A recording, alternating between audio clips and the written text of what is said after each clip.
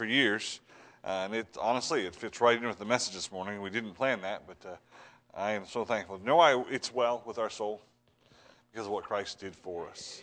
No matter what's going on in this world, no matter what struggles we're facing, no matter how difficult life can be, it's well with our soul because of what Jesus Christ did for us on that cross. That third verse talks about what a glorious thought that my sin, not in part, but the whole, is nailed to the tree, and I bear it no more.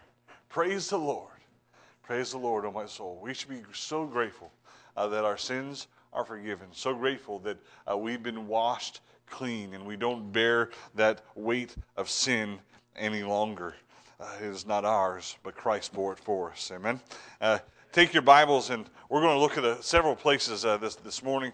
We're going to start in Genesis chapter 41. In Genesis chapter 41, we're going to look at 3 verses, and then not just there, but we're going to look at 3 verses, and then we're going to pray and ask for the Lord to help us. So Genesis chapter 41, if you would. If you're not sure where that's at, it's in the first book of the Bible. If you look and see a whole list of books, turn right. It'll be right there. Genesis chapter 41, verse 51 says this.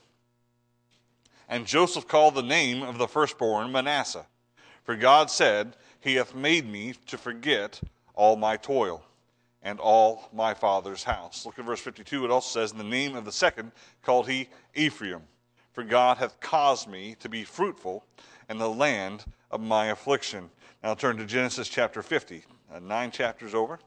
It's the last chapter in the book of Genesis, Genesis chapter 50. And we're going to look at verse 20. I think I wrote 23. My writing isn't very good. Genesis chapter 50, verse 23 says, And Joseph saw Ephraim's children of the third generation, the children of also that's the wrong one. We'll keep reading. It says, Mashur, the son of Manasseh, were brought upon Joseph's knees. And Joseph said unto his brethren, I die, and God will surely visit you and bring you out of this land unto the land which he sware, and to Abraham, to Isaac, and to Jacob. And Joseph took an oath of the children of Israel, saying, God will surely visit you, and ye shall carry up my bones from hence. So Joseph died, being 110 years old, and they embalmed him, and he was put in a coffin in Egypt. Now we'll go back to Hebrews. Hebrews chapter 11. We're going to look at that scripture reading that we read again. Hebrews chapter 11, just verse 22, Brother James. It says, By faith, Joseph, when he died, made mention of the departing of the children of Israel and gave commandment concerning his bones. Let's pray. Lord, I thank you for all that you've done for us.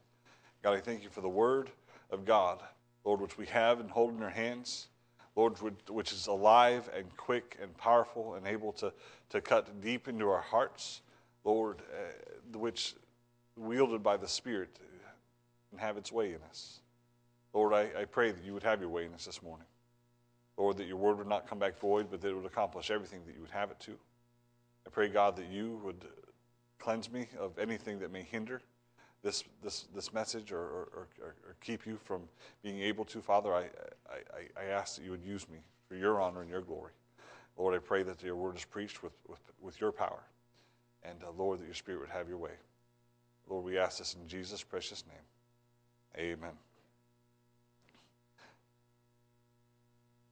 It's interesting that we can see some verses in the New Testament that, and then they're characterized or are characterized by people in the Old Testament. If you know the story of Joseph, Joseph didn't have an easy life. Joseph went through some tribulations and some trials. It's interesting to me that at the end of his life, after his life, it refers to, in Genesis, we looked at 2 verses. One said that he had 2 sons, and he named them Manasseh and Ephraim. Those 2 names meant something. He said he named the first son because he forgot all that had happened to him. We know what happened to him. Joseph was loved by his father more than his brothers were loved. And he was honored by his father and given a coat of many colors. You've all heard the story or the account of Joseph in the coat of many colors. And his brothers were so jealous that they got angry and they attempted to murder him. They threw him in a pit. They had plans to kill him, but one of them decided to talk them into not killing him. And before he could come back and set him free out of that deep, dark pit, his other brothers sold him into slavery. He went off into slavery for years of his life and was taken to Egypt and sold into Potiphar's house, where he served Potiphar. And man, even though he was in slavery, even though he was forced to do this, he still honored God with his life. And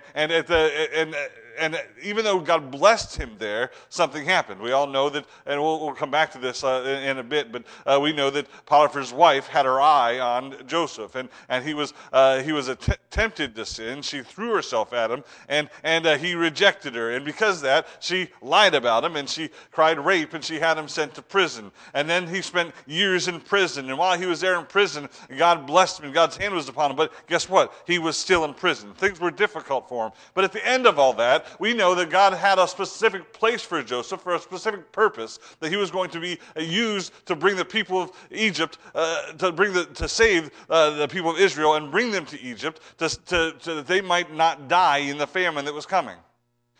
But so he comes out of that. He's brought before Pharaoh. He tells Pharaoh the dream that he had and what the dream meant, and he's able to do that. And Pharaoh makes him his second in command. He gives him power and authority and position.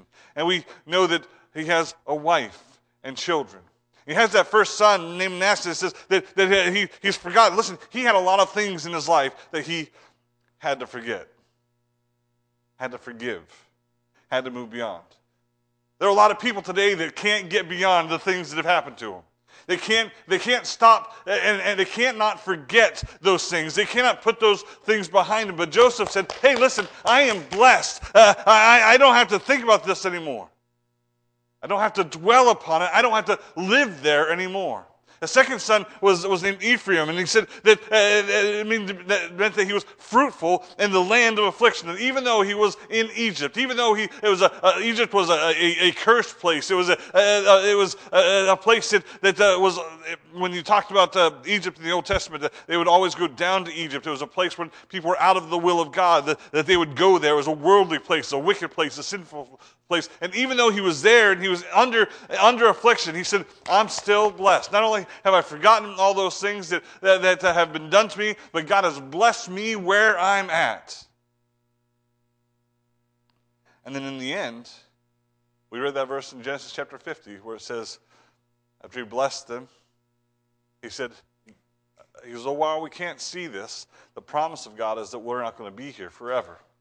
And that when God brings our people out of this place, it's not going to happen while I'm alive. I'm going to be dead and gone and buried.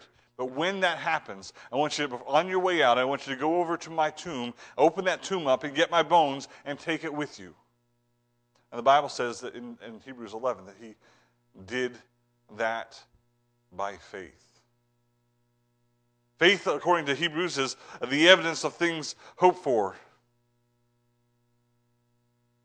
It is the evidence of things hoped for. It's not just an acknowledgement of what God says. Faith is the following, the obedience to what God says. Real faith affects our behavior, correct? And in fact, you read through the book of Hebrews, Hebrews chapter 11, there we go.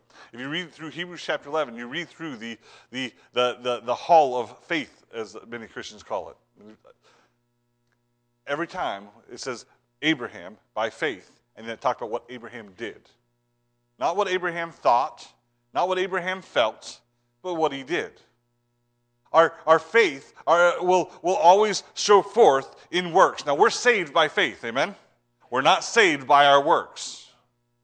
There's nothing in our works. We are not good enough. We cannot earn our salvation. We are saved through the work of Jesus Christ, who died on that cross. We are saved by placing our faith in trust in Jesus Christ for our salvation. But if we truly believe, it will affect the way that we live our lives. Now, sadly, today there are many Christians that struggle in their life with discouragement and disappointment, with fear, with anxiety, with worry, it almost seems like sometimes with temptation and sin, it's almost like we aren't able to overcome these things. We can't have victory, but we can have victory. But it's not because we are talented. It's not because we want it bad enough. It's not because we work hard enough to get victory. Our victory has another source. Look at 1 John chapter 5 with me, if you would. 1 John chapter 5. If there is a book or a verse in the Bible that I believe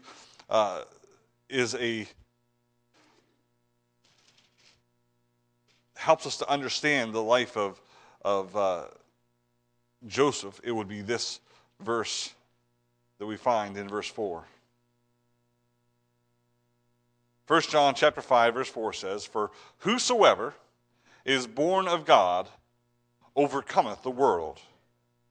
And this is the victory that overcometh the world, even our faith." I want to break this verse down a little bit. I know it seems easy to understand, and it's easy to kind of stick that in the back of our mind that we can be overcomers. But it doesn't say that we can be, or it says that that if we're saved, that we will be overcomers, that we are overcomers. So let's look at it. There's a couple words here. First of all, it says, "For whosoever." I love that. Whosoever is born of God. Listen, I love the fact that if you're saved, it says that it doesn't matter who you are. It doesn't matter if you are poor and unable to do anything of yourself. If you're saved, you can be an overcomer. It doesn't matter your past. It doesn't matter your present. It doesn't matter about what your future may be. You can be an overcomer in this world. Whosoever. The same whosoever that says, "Whosoever shall call upon the name of the Lord shall be saved." You're not. It's not about who you are, where you come from, or what you've done, or what you're going to do. He saves you because He loves you. It's all about what God did for you and what He has offered, and He has offered salvation to every man. Whosoever. It says, "Whosoever is born of God." The only way that we're born of God is through salvation. Jesus said to Nicodemus in John chapter 3, "Ye must be born again. Marvel not that I say unto you, you must be born again." There are people that pray prayers that are never born again. There are people that go to church that have never been born again. There are people that they give money, that they do good things. They're just genuinely good people. But guess what? Not everybody that's good is born again. Jesus said, "Ye must be born again." And he goes on to explain to Nicodemus, "That which is born of the flesh is flesh." We're all born physically. If you're here today, you were born, except for Brother James, who was hatched. I'm kidding. He was born too. If you were born physically.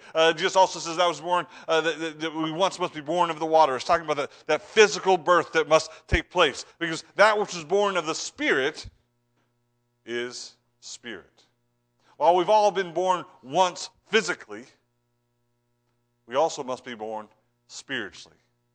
That spiritual birth comes as a result of our faith, as a result of the work of God in our life, as He draws us to Himself, to the understanding of the gospel, that we are sinners and on our way to hell, and that we must be saved. And the only way that we can be saved is through Jesus Christ. Jesus said, "I am the way, the truth, and life. No man cometh unto the Father but by me." So we understand that salvation is through Jesus Christ.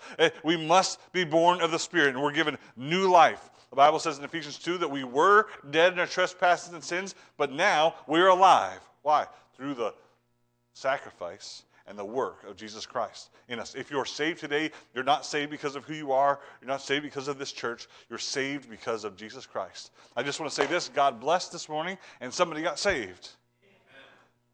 This morning, somebody on the way to church this morning, I had the opportunity to talk to somebody who raised their hand a few weeks ago, and I didn't get a chance to talk to them then. But on the way to the church, I said, "Hey, by the way, John, you raised your hand a few weeks ago."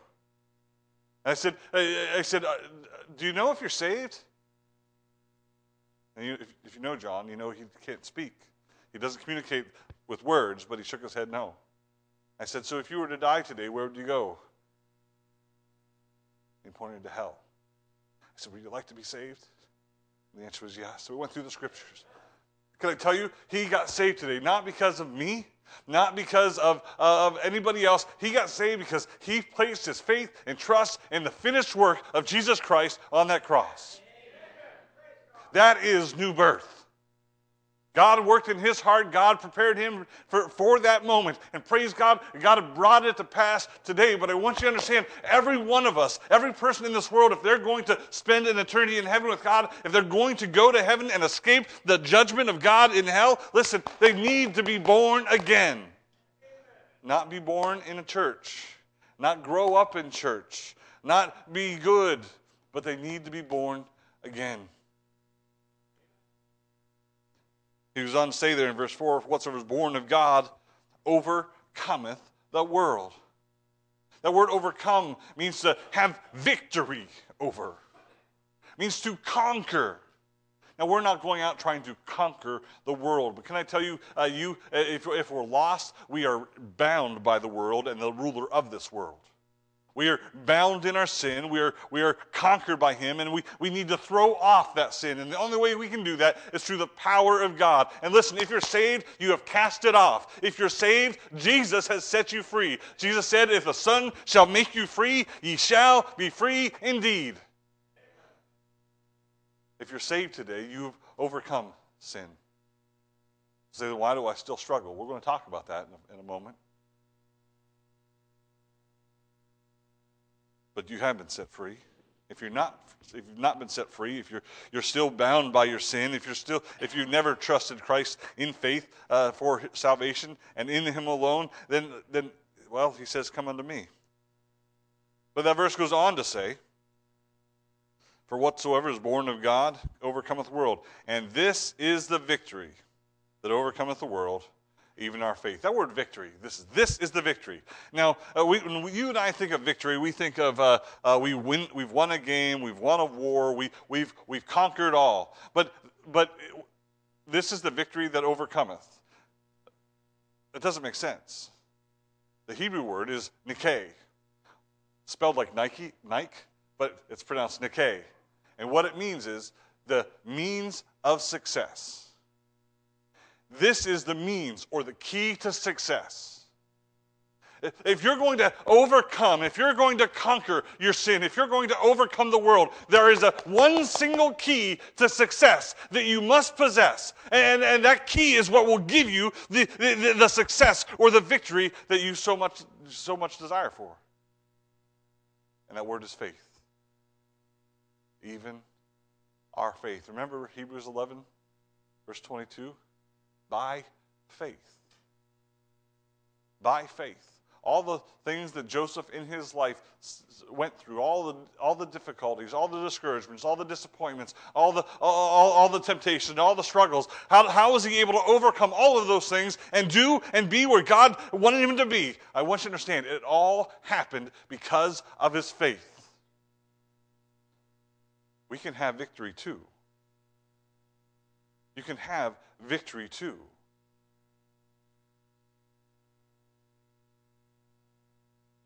In fact, you should have victory too. Even our faith. Look at 1 John chapter 4. Go back to one more verse or one more chapter. 1 John chapter 4. Verse 4 says, "Ye are of God, little children, and have overcome them, because greater is he that is in you than he that is in the world." The only way that he is in you is through faith. Paul says in Galatians, he says, the believe it's Galatians. He says, I am crucified with Christ, nevertheless I live, yet not I, but Christ liveth in me. And the life that I now live, I live by the faith of the Son of God. So I'm saved, I have faith. If you didn't have faith, you wouldn't be saved. But it's interesting to me that while people can have faith enough to have salvation, sometimes we lack the faith that we need to live. In 2 Corinthians chapter 5, verse 6, Paul says to the church there in Corinthians, he said, we walk by faith and not by sight. Ultimately, what he is saying is that a child of God, this is how we can see that he is to walk. He doesn't walk according to the things of this world that he can see, the things that he hears, or the way that he feels. But what he does, he lives his life in accordance to what the Word of God has told him. We live our lives as children of God according to the promises of God. That's what this looks like. And like I say, well, it's not that easy. You're right. There are men of God all throughout the Bible, from the Old Testament to the New Testament, who we can look at and we can say, that was a man of God. That was a man who lived by faith. But there were moments in their life where they struggled.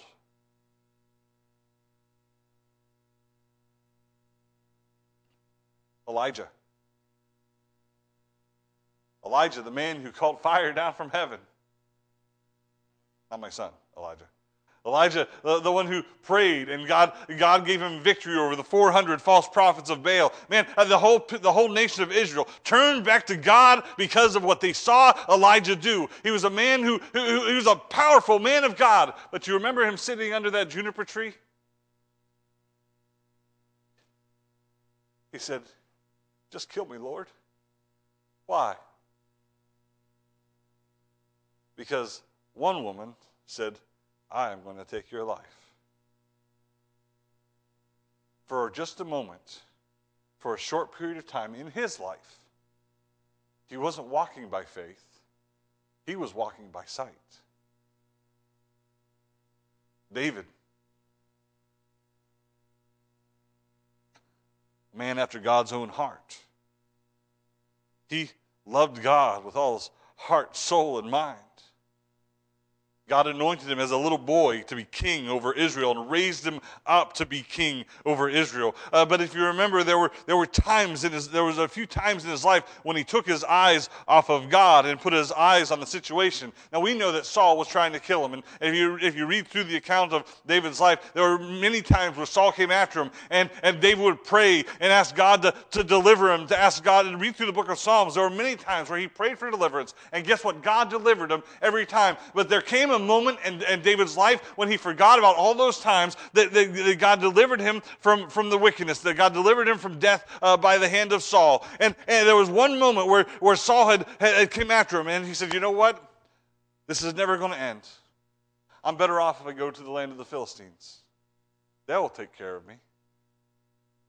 He didn't ask God's counsel. He didn't pray and say, Lord, what should I do? He went to the Philistines, and that turned into a defeat for him in his life. What happened? For a moment, although he had walked by faith, the promises of God, he trusted God. He wouldn't take the life of Saul when it was in his hand. He said, no, it's not my job to do that. I'll let God put me on that throne. But for a moment, he walked by his sight and not by faith. We look at Peter in the New Testament. Peter was the man who stood and preached at Pentecost. He was the one who said he would die for the Lord, the one that pulled out that sword and cut off the ear of Malchus, the servant of the high priest. Man, he was the one who would step forward and said, "Thou art the Christ, thou art the Son of God." He's the one that said, "Depart from me, O Lord, for I am a sinful man." And he was a man of God. But if you remember, listen, he even said, "I'll come to you out on that water if you bid me." And by faith, he stepped out. I don't know about you, but that takes a big step of faith. Yes, Jesus was standing on that water, but Peter had never stood on that water. But he got out. And he began to walk on that water. He walked by faith. But if you remember the account, it says that the winds and the waves were there, and he took his eyes off of Christ, and he saw the winds, and he saw the waves, and fear began to creep up and rise up in his heart. And what happened? He began to sink. What happened? He stopped walking by faith and started walking by sight. Even the greatest men of God, men that God had purposes and plans for and used mightily in the Word of God. They were moments in their life where instead of walking by faith, they walked by sight. So what chance do we have? Because I'm no David, and I'm no Peter, and I'm certainly no Elijah. We have the same chance they have. Because it isn't about the power it isn't about Elijah, it's about the power that rested upon Elijah. And it's not about the King David, it was about the God who called David. And it wasn't about Peter and his great faith getting out of that boat, it was about the one who held him up. See, our faith isn't in what we can do, our faith is in what God says He will do. And that's how we have victory. I was going to title this message this morning, it would be Faith Always Wins, or the key to victory. If we want to have victory in our life, victory over discouragement and fear and anxiety, over disappointment, over detours, or we want to have victory over sin, listen, it's going to come through our faith in God. There's some things I see in Joseph's life that I'd like to bring out.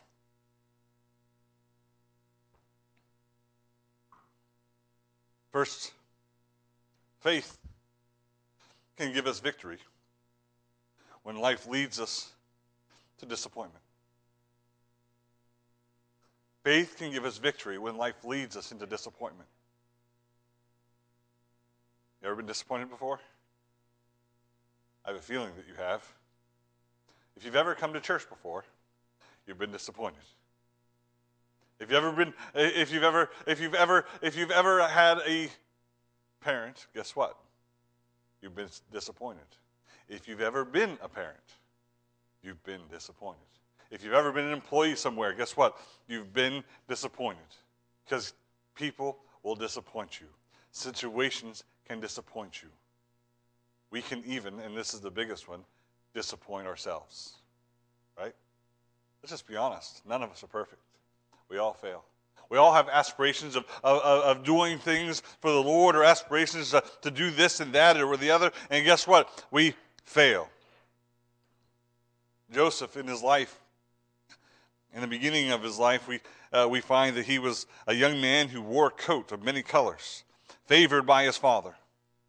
And if you remember, he had a nickname. His brothers called him the Dreamer. You remember? He had these dreams that God had given him. That one dream was or there were two dreams. They both indicated that he was going to rule over his family. Now that didn't go over so well with his family. Even his father, who loved him, said, "Hey, you know that you're going a little too far with this." But you have to remember something. These dreams weren't because he ate too much the night before and had a bad vision or a nightmare. These dreams weren't aspirations of power or position or fame. It's not that he wanted these things for himself. They were God-given, prophetic dreams, prophetic visions of what was going to take place in the future. God told him, this is what's going to happen in your life. And when he shared that with his brothers, they got upset. And one day he had a dream, and the next day he was in a pit. Didn't go the way he thought it was going to go. His brothers got angry. He went out to find his brothers. They weren't where they were supposed to be, and taking care of the sheep. They were off somewhere else, and he went to find them. And when he found them, they caught him, and they took that coat of many colors. They ripped it to shreds. They covered it in blood, and they threw him in a pit. And they went back and told their dad, the animals got him. A wild beast tore him apart. Now, I want you to imagine your brothers doing that to you. Now, your brothers might have been mean. They might have bullied you a little bit when you were a kid. I have an older brother, and when I was a kid, he beat up on me a little bit. But he was 6 years older than me. That stuff happens. But there's a whole different ballgame when they're faking your death and selling you into slavery. Instead of realizing the dream in his life, what God has said, instead he went into the pit. He went into Potiphar's house as a slave. He went to jail. Listen, there was disappointment in his life. But there's a phrase that's repeated over and over in Scripture about his life. The Lord was with him. The Lord was with him. I don't know what it must have felt like to have your brothers try to kill you. I don't know what it must have felt like to be sold into slavery. I don't know what it must have been like to have been lied about and been sent to prison. I don't know what it must have been like to help somebody and have them forget you. Remember, he told the dream to the baker and to the butler, and only one of them got out alive. But while he was supposed to tell the Pharaoh what happened, he forgot. I don't know what it would have been like, but I can guarantee you he was discouraged and disappointed. But God was with him in every single one of those situations. You ever been disappointed? Say, you know what, I just give up. You know what, I'm done. I'm finished. I can't go through this anymore. I've been let down over and over and over again. I haven't realized what I thought was going to happen in my life. It's not taking place. It's been this many years, and this is where I thought it was going to be. Yeah, it's not happened. It's not about you. You can have victory in the midst of that situation because of your faith in the promises of God. When life hands us disappointments, we can have victory. You say, well, I've never been disappointed. If you haven't, you will be. And maybe you just got your head in the sand, but we get disappointed on a regular basis. But being disappointed in the things of this world and in the people, listen, even in brothers and sisters in Christ or your pastor, because I'm human. Listen, don't follow me, follow Christ. There are pastors who have fallen all over this world and have disappointed their people. I'm not planning on it, but I'm human. Don't follow me. Follow Christ. Because guess what? He'll never disappoint you. God will never disappoint you. He'll never leave you or forsake you. He will never fail you. The Bible says he is faithful. He is faithful. His word is faithful. He is faithful and true. He'll never disappoint you. When life attempts to defile you, you can have victory. Again, if you remember, he goes into Potiphar's house and works his way up from being a nobody to being the head of Potiphar's house. He was the steward in Potiphar's house. He had control over everything. He had control over all of his money, all of his belongings, all over his property, over all the other servants. He was the guy. Man, God was with him there. And Potiphar, I'm sure, was a good person, as far as we can tell. The Bible doesn't reveal too much about him. But we know one thing. He was married to a very bad lady. Because when he came into Potiphar's house, Potiphar's wife had her eye on him. He was a young man. He was handsome, I'm assuming. Probably looked a little bit like me. And you shouldn't laugh at that. I'm just kidding. He was a young man. He was fit. He was strong. He was blessed. And as he rose up in the ranks, she kept her eye on him. And she probably made subtle hints to him that became less and less subtle. In the end, we know what she did. She waited till all the others were out of the house, all the other slaves, all the other people. It was just him and her. And she came and she said, "Come lie with me." I mentioned this pretty much every Sunday morning. I kind of run my messages past my wife and to see what she thinks. And this morning I said, she goes, "Well, he wasn't tempted." I said, "He was human. He was a man. He was tempted. Because he had a flesh. He wasn't a robot." But he gave her 3 reasons why he could not do what she asked. He said, number 1, "You don't belong to me." He said, "I have control over everything in this house, but you are not my wife. You're Potiphar's." And 2, he said, "He has been good to me. I could never do this to him because of how he has treated me." But the most important, and the last one was this, that I cannot sin against God in that way. And when she pushed him, when she continued to pursue him, she clutched onto his coat. And he said, "I'm out of here." And he took that coat and he threw it. And ran. Now, he was a red-blooded man. Now, she may have been ugly as a doorpost. I don't know. The Bible doesn't tell us. But he ran. He ran because that last one reason that he gave her was this: "I will not sin against the Lord my God."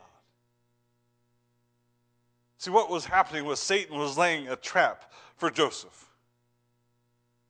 He used that woman. The Proverbs talks about, you go through the book of Proverbs, there are a couple of chapters that talk about, it warns young men to avoid those women with that kind of look. Those women that prepare themselves and try to draw them in, because in the end it leads to death. Maybe not physical death, but it's talking about damnation and judgment for what you have done. And listen, he understood and knew that the way of God would not be to lay with that woman, but the way of God would be to walk away from the temptation.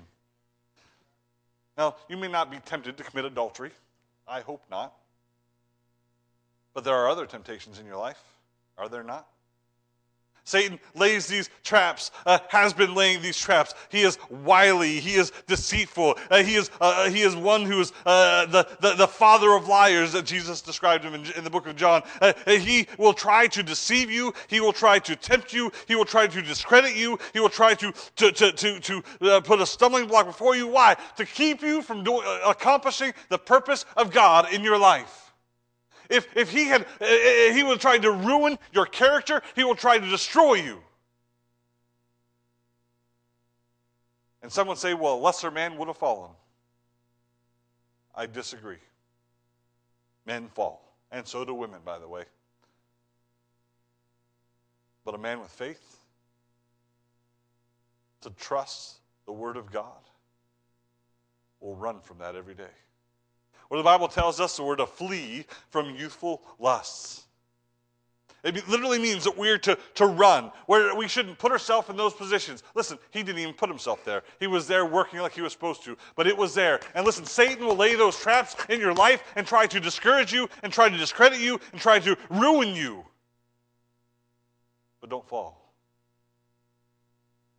Paul says this, that there is no temptation that has taken you but such that is common to man. Everything that you've been tempted with, Christ has been tempted with. But he did it without sin. Paul goes on to say that there is always a way of escape. I thank God that God does not tempt me above that which I am able, but he always offers me that way of escape. Do you know what that tells me? If I sin, if I fall into Satan's trap, I ignored the way of escape. I didn't look for it. I didn't seek it. Because God promises me in the Word that I don't have to. Faith will always win. If you trust the Word of God and that temptation, whatever it is, rises up before you, you're going to say, not today, and you're going to leave. And remove yourself from that situation. There are people today that struggle with sin. How can I have victory over this sin? You have victory because of Christ.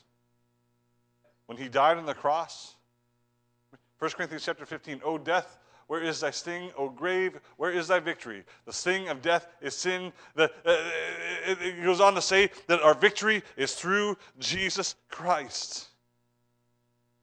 When he died on the cross, he had victory over sin. You're not under that bondage anymore.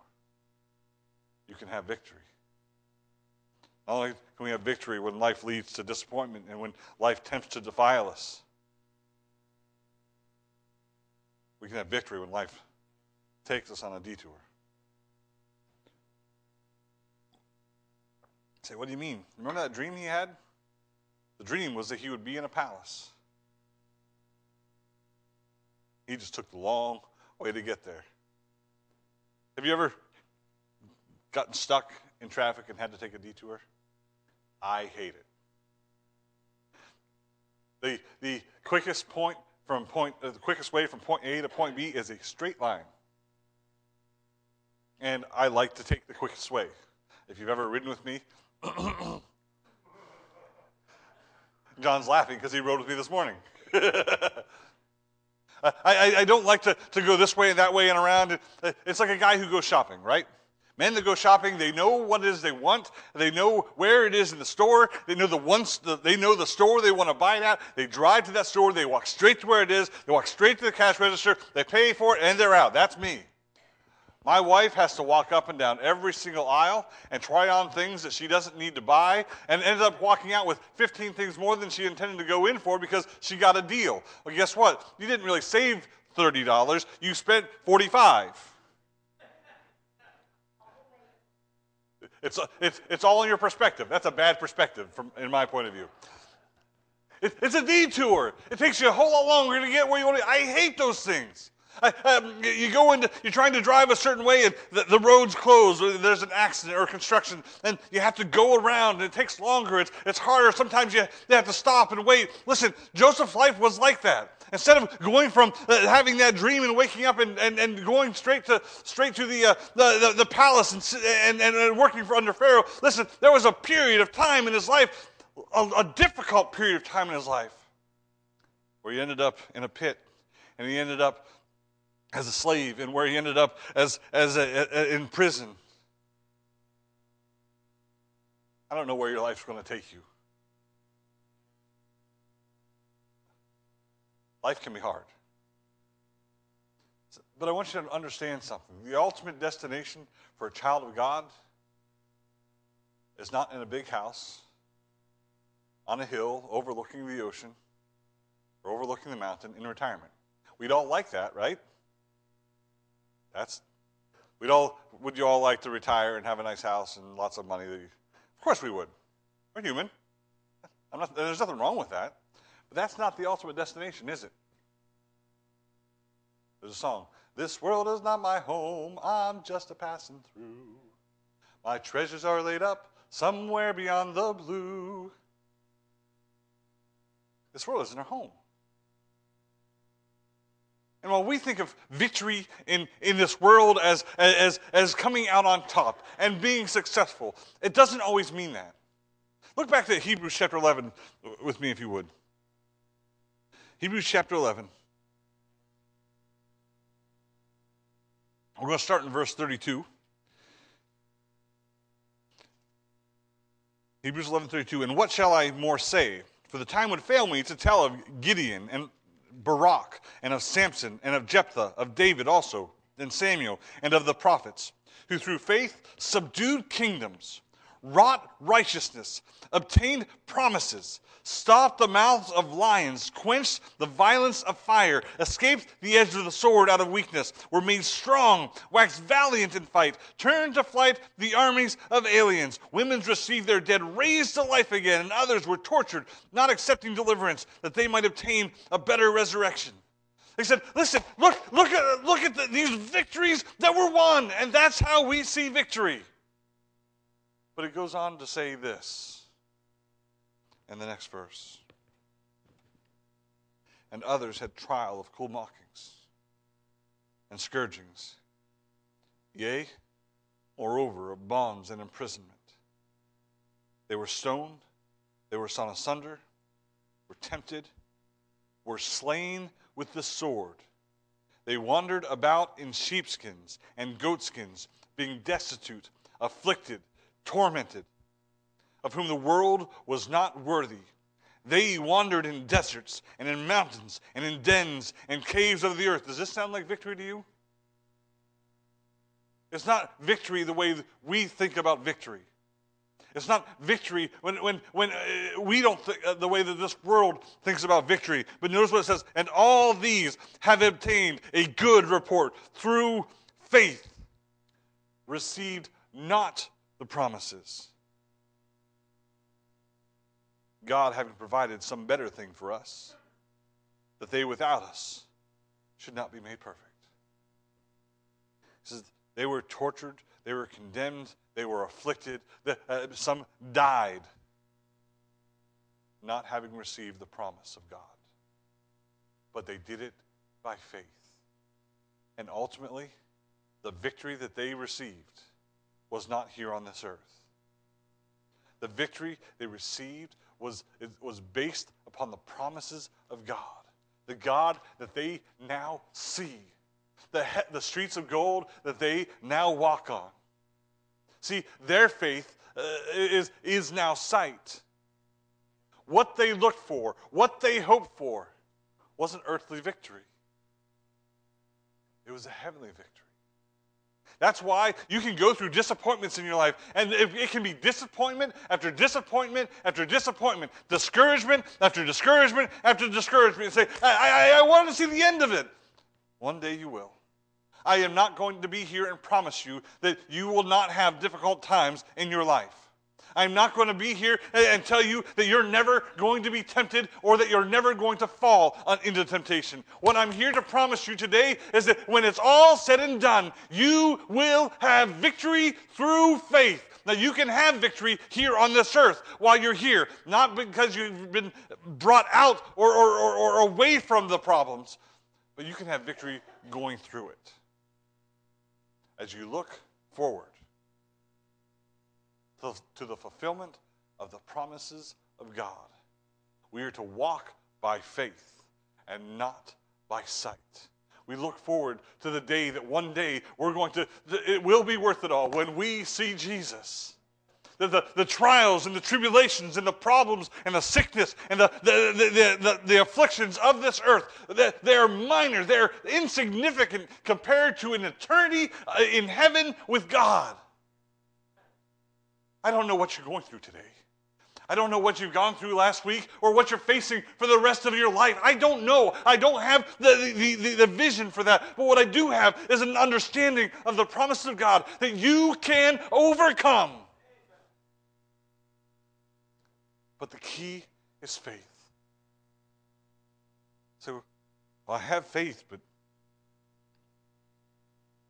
I don't have that kind of faith. I don't have faith that can help me to do it. Why? I believe, I know God saved me. I've prayed and I'm trusting Him for salvation. But I'm really struggling in this area. I want to look at a couple verses. 1 John chapter 2. We're almost done. I promise. 1 John chapter 2.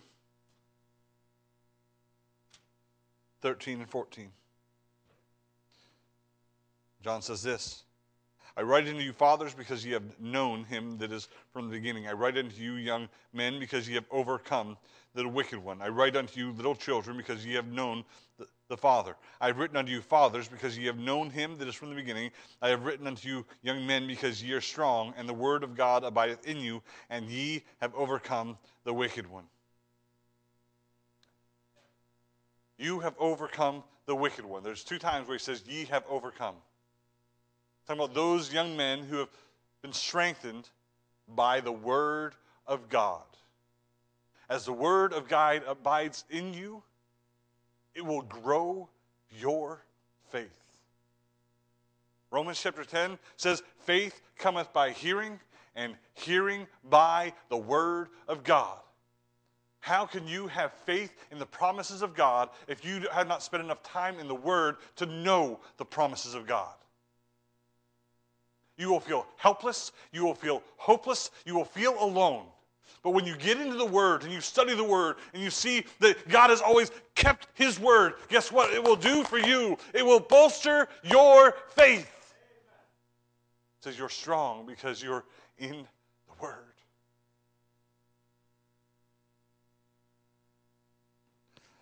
Mark chapter 9 and Luke chapter 17 both say the same thing. We'll look at Mark chapter 9.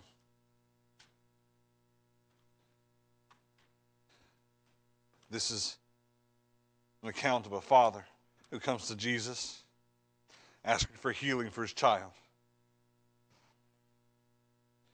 Verse 24. Verse 24, he says this. We'll start in verse 23. Jesus said unto him, if thou canst believe, all things are possible to him that believeth. Verse 24, and straightway the father of the child cried out and said with tears, Lord, I believe. Help thou mine unbelief. He says, God, Master, Lord, I believe.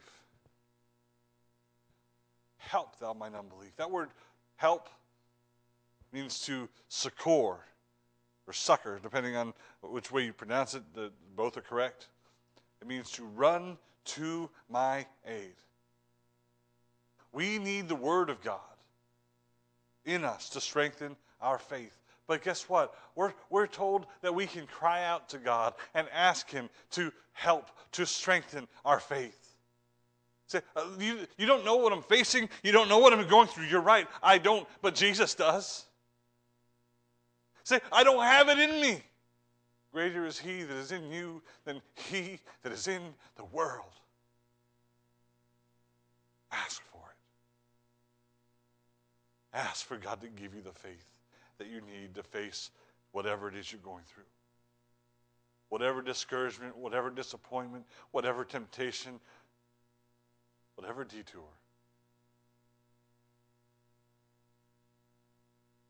The Bible says that Jesus is our mediator, that He is our intercessor, that he is there pleading our case before the Father every single moment of the day. Ask Him to help you. Now, we're told that we are overcomers through our faith. There is a reward for overcomers. We don't have time, and for sake of time, we won't look through it. Revelation chapter 2, verse 2, verse 11, verse 26, Revelation chapter 3, verse 5, verse 12, verse 21, talk about what the blessings of being an overcomer is.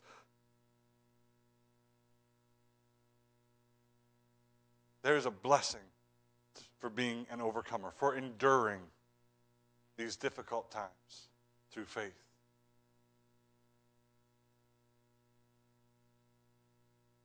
I want to end it with this last verse. Look at Revelation chapter 21. Last book of the Bible.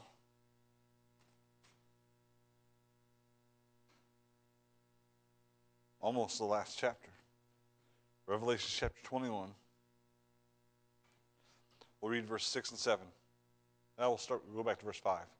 And he that sat upon the throne saith, Behold, I make all things new. And he said unto me, Write, for these words are true and faithful. And he said unto me, It is done. I am Alpha and Omega, the beginning and the end.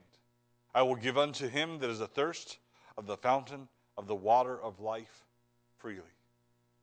He that overcometh shall inherit all things, and I will be his God, and he shall be my son.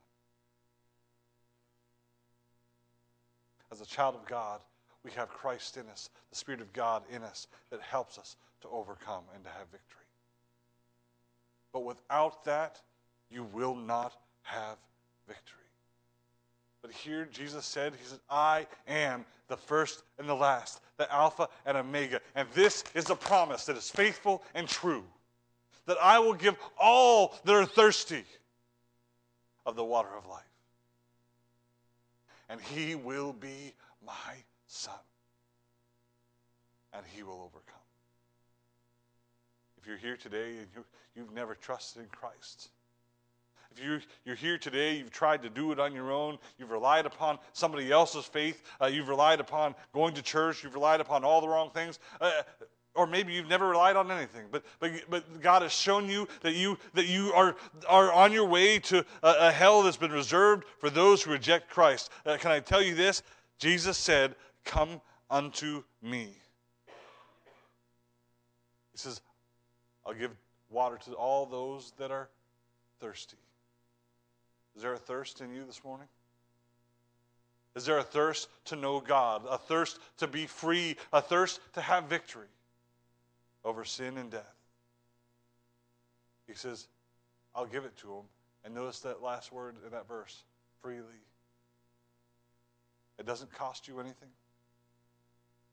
He doesn't charge you. He doesn't require anything of you.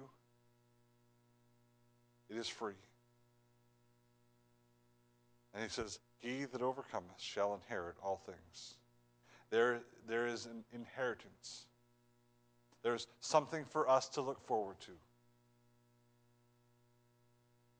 for those that believe in God by faith. Lord, help us. Father God, I thank you for this day. Lord, I thank you for the victory that's promised each one of us as your children. And God, I pray that you would help us to have victory despite whatever it is we're facing today. Lord, I don't know all the problems that are going on in people's lives. But Lord, I know that we all have struggles and trials and problems. Fears, anxieties, worries, discouragements, temptations, disappointments in ourselves. God, I pray that you'd help us to see that the key to the victory, the key to conquering all of those things is our faith in you and your word. Lord, I pray that you would touch each one that this message was meant to touch. Lord, that you would strengthen their faith. And Lord, if there's one here today or that's watching online that is not saved, God, I pray that you would draw them to you and they would see that their only hope of victory is in Jesus. We ask for your help this morning. In Jesus' name we pray.